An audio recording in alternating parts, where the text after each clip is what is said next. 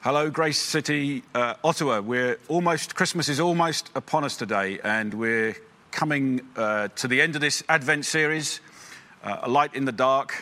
And today I want to look at probably, I guess, one of the best known stories of this season of Advent, which will be the three magi, or the three wise men coming and bowing down and giving gifts to the baby Jesus. And this has many interpretations put on it. It's kind of seen as a nice story. But what is the real meaning, the biblical meaning behind this story? And I think it looks at really how Jesus, it's another example of how this Christmas story is unpredictable, the vulnerability of God coming as a baby, in a very humble way. And I think it brings out all of these things. And you've just heard the passage read to you in Matthew 2, the first 12 verses. And there's three things briefly today I want to draw out of this passage. Power, prophecy, and provision is where we're going with this. Three simple points out of this. The first one then is power.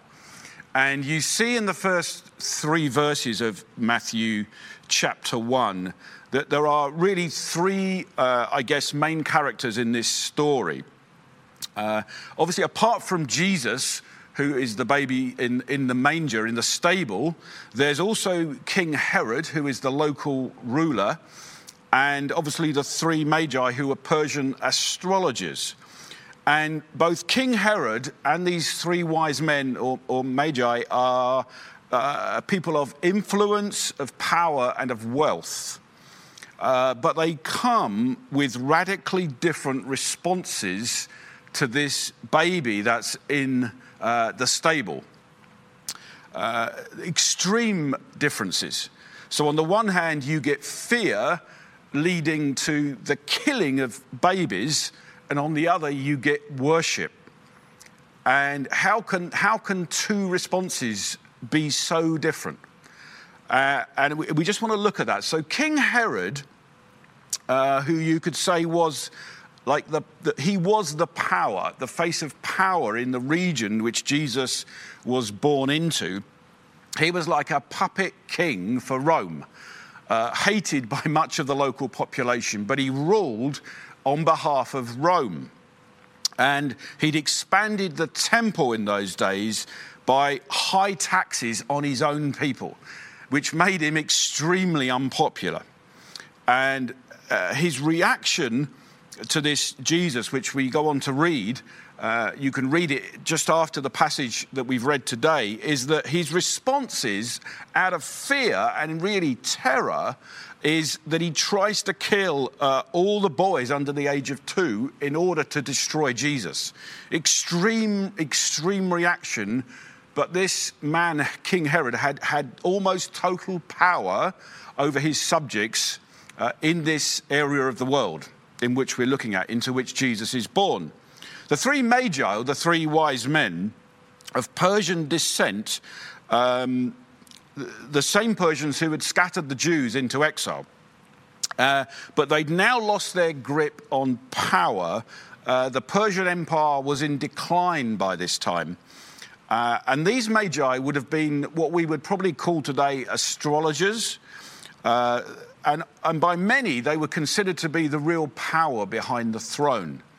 So they would be asked for their opinions, and their opinions would often form decisions of national importance. So they were powerful people in the Persian Empire. And Jesus as a baby, was born into the world, in effect, of the Romans and the Persians. And the real king has to be placed in a stable on the edge of town. This is what happens here. So you have King Herod with the earthly power, these three wise men who would have been very influential in an empire that was in decline but still had much power, and you get the baby Jesus in a stable. We see power on display here. And what about, and they respond in different ways. And then I guess the other character, you could say, are in this story is the population of Jerusalem itself. What about them? And even the religious leaders, what about them? Well, we read in verse 3, it says that Herod was troubled and all of Jerusalem with him. And I think so often we can miss the significance of this. We can be troubled. We can meet people who are kind of troubled in their heart, but they don't really respond. So Herod responds in an extreme way to the birth of Jesus. The three magi, which we'll see in the end, they bow down and worship him. But much of Jerusalem, the population, is kind of indifferent, not really that bothered. They're probably a bit afraid what's going on here. The religious leaders, indifferent. That can be like so many of us and so many of the people we know. You see, Bethlehem is really, it's only a few miles away from Jerusalem. It's kind of this town that's on the outer edges of Jerusalem. There is a gap, but it's not that far, really. You can walk there in a day. You can walk there probably in half a day. And it's kind of this outlying place. And I think that can look like our lives sometimes. It's like, oh, we're hearing things about this child that's been born in this place called Bethlehem that's kind of a bit over there. We're in Jerusalem, and there's some strange news coming out from this little town, this little village called Bethlehem that's kind of part of us, but it kind of isn't. It's just over there somewhere. It's just far enough away, really, to be part of us, but not really part of us. It's kind of a separate little place. And that can be how we receive Jesus in our lives. It's like, oh, yeah, I kind of get it, but actually, no, Jesus, you're kind of helpful, but I'm going to keep you in this place over here somewhere. And I get a little bit troubled sometimes. I'm not really sure what to think of you. I kind of know you're there somewhere, but I think I'll keep you on the outermost limits of my life. I certainly don't want to surrender to you.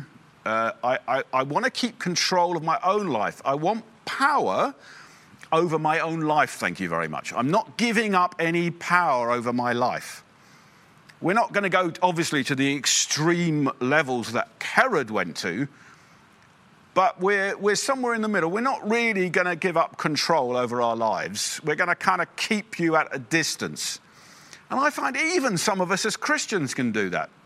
We let Jesus into our lives, but kind of at limit. And Jesus, you can speak into some things, but you can't speak into everything.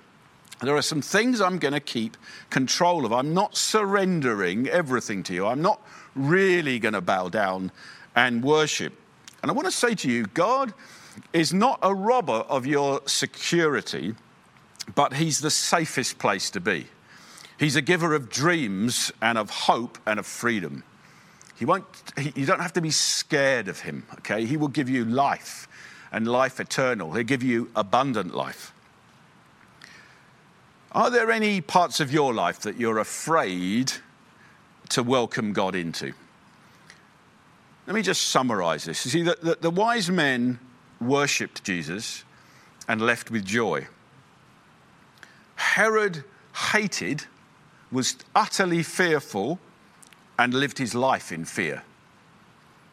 The priests and the religious leaders just not really interested. Jerusalem and Bethlehem, maybe only 2 hours apart, not really interested. Why? Well, maybe they're just over-sophisticated. Maybe they're too familiar.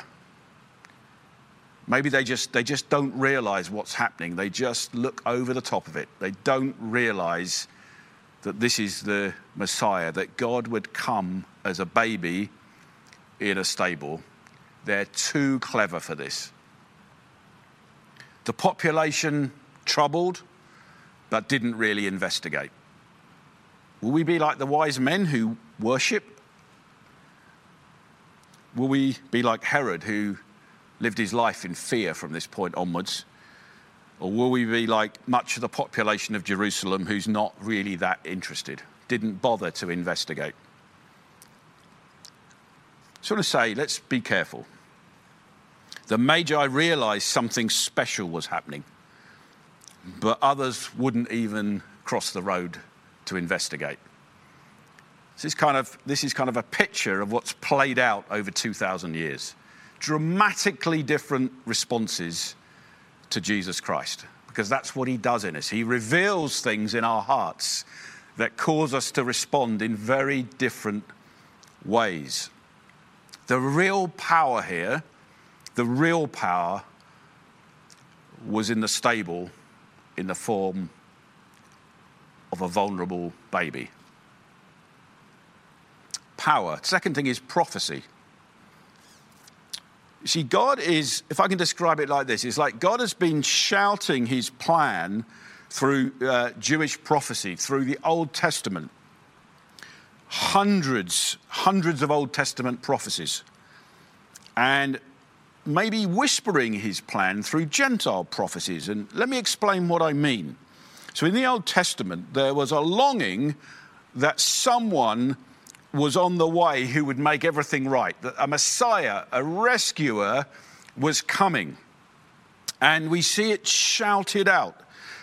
We see it like proclaimed through the Old Testament. Around 300 times there's a reference to Jesus and the one that's coming, who will rescue. It's being shouted, if you like. We see it in Numbers 24, chapter 24, verse 17 says, "A star shall come out of Jacob." It's generally accepted that in 7 BC, around 7 BC, Jupiter, Saturn, and Mars were in a very unusual triangular pattern. And chapter 2 here, it kind of gives a Persian interpretation on these things. In verse 2, the Magi are saying, "Where is he who has been born King of the Jews? For we saw his star when it rose and have come to worship him." We saw his star. There's evidence that actually these things are prophesied even in Persian Gentile prophecy. See, God is whispering these things. He's whispering these things even into Gentile nations. We saw his star. They knew someone was coming. And it was aligned up with these stars in the sky. It's like we've come to find him. We've seen the star. We've come a long way to check out what's happening. This is weird. See, these are Persian astrologers, magicians. Persian. We've come to find out. We've read something. Something's been revealed to us. See, maybe there's one who will bring joy to the whole world. See, this looks to me, this is prophesied over Jesus, that he would be the desire of nations. This looks like even as the baby in the stable, there's nations gathering to Jesus. Persian astrologers have come looking for him. The desire of nations already starting to come together. The one who's born in the stable, whose life we look forward to and celebrate in this season, is the hope of nations. He's the hope of the whole earth. He's the one ultimately that will bring all nations together. This is Jesus. We see it being worked out prophetically, even here. Even in the moments, in the days, in the weeks, the months after his birth, while he's still a baby, we see this starting to work out, the hope of nations, the rightful king. It's extraordinary. See, verse 11 says, they saw the child with Mary, his mother, and they fell down and worshipped him. And then opening their treasure, they offered gifts. It's important. Gold, frankincense, and myrrh. Gold was a symbol of a gift for a king. Frankincense was normally offered in a temple for the gods. Myrrh was at a funeral or a burial. So you tie these things together. Gold, the king. Frankincense for the gods. Myrrh for a burial. This king of divine origin who's sent to die. You see it coming together in prophecy in gold, frankincense and myrrh. A king who's divine, who's come to die. You see it in the gifts prophetically that are offered to this baby. See, I want to say to you today, you may be watching this, you may think you're the furthest possible person away from becoming a Christian. But I want to say you aren't really further than these three wise men, these astrologers, these Persian astrologers were, who discover something and they fall down and worship. Maybe today you're following Jesus, but this season has drained you. You're tired. You're weary. God wants to reveal himself again and say, I've broken into the world. Will you fall down and worship me? Will you bring the gifts that I've put in your life? Will you recommission them to me? This is prophecy being outworked here. It's quite remarkable. We see it even at the very birth of this baby. So we've looked at power. What is our response to the real power that's in the stable here? How will we react? Will we understand prophecy, that it's all being worked out through this child? And the third thing I want to say is provision. If we look at verse 4 to 5, it says, actually we go back to 3, when Herod the king heard this, he was troubled and all Jerusalem with him. Verse 4, and assembling all the chief priests and scribes of the people, he inquired of them where the Christ was to be born. They told him, in Bethlehem of Judea, for so it is written by the prophet. And verse 6, she's now being read out to them, this prophetic word from the Old Testament. And you, O Bethlehem, in the land of Judah, are by no means among the least among the rulers of Judah, for from you shall come a ruler who will shepherd my people Israel. See, they told him in Bethlehem one will come forth who will shepherd my people Israel. And the meaning of the word Bethlehem is house of bread. And in John chapter 6, verse 35, Jesus says, I am the bread of life. You put these two things together and we talk about provision. What we're really saying is, and what the Bible is saying to us, is that the bread of life, Jesus is one of his names. I am the bread of life. The bread of life is born in the house of bread, Bethlehem. That's what the Bible is shouting to us, shouting about provision. The bread of life is born in the house of bread. And churches and Christians all over the world in this season can feed on the bread of life, the one who will never run out. His provision never runs out. He's calling the nations together as one to worship him. And you don't need to bring anything to Jesus but yourself. See, Jesus will provide. Psalm 23 says, the Lord is my shepherd. I shall not be in want. I shall not want for anything. Jesus will spiritually provide for you everything you need. Everything you need is provided through the bread of life. You won't ever go spiritually hungry because Jesus is the bread of life who's born in the house of bread. And it shouts out of the provision of God. Come at the end of this year, you think, I'm weary, I'm tired. I want to say God is faithful. Jesus is enough for you. Jesus is spiritually enough. He will provide. My grace is sufficient for you. He will provide for you. You can rely on him. You can trust him. And he says, you don't need to bring anything to me. You don't have to bring your performance. You don't have to bring your money to me. You don't have to bring your family tree to me. You don't have to bring your history to me. You don't have to bring your social status to me. You don't have to bring any special intellect to me.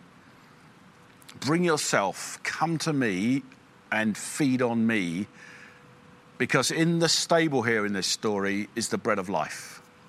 It's provision for us. God has provided a way for us back to him. He provides a way through the birth, the life, the death, the resurrection of Jesus Christ. You can find your way back to God. You never need to be spiritually hungry again when you accept Jesus into your life. I want to say to you as I close, will you fall down and worship the real King, the wonderful King, the King full of mercy and grace and love and power? Will that be your response at the end of this year? Do you understand that this King is the one gathering in all the nations, breaks down every dividing wall, and this is the King who provides for you? This baby in a stable, he's the bread of life. He will provide. Let's continue to worship together.